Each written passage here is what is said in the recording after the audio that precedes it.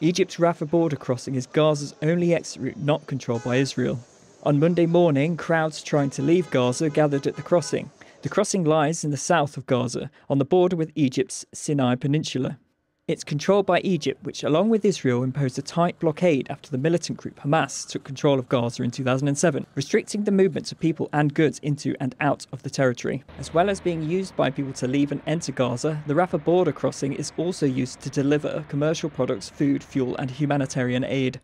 Gaza's other two border crossings are controlled by Israel: Erez in the north, which is used by people, and Kerem Shalom in the south, which is used for goods. Both have been shut by Israel since Hamas launched an unprecedented attack on southern Israel on the 7th of October. The rest of Gaza is surrounded by heavily fortified fences and walls running along the Israeli and Egyptian borders, and the sea around Gaza is also controlled by the Israeli Navy.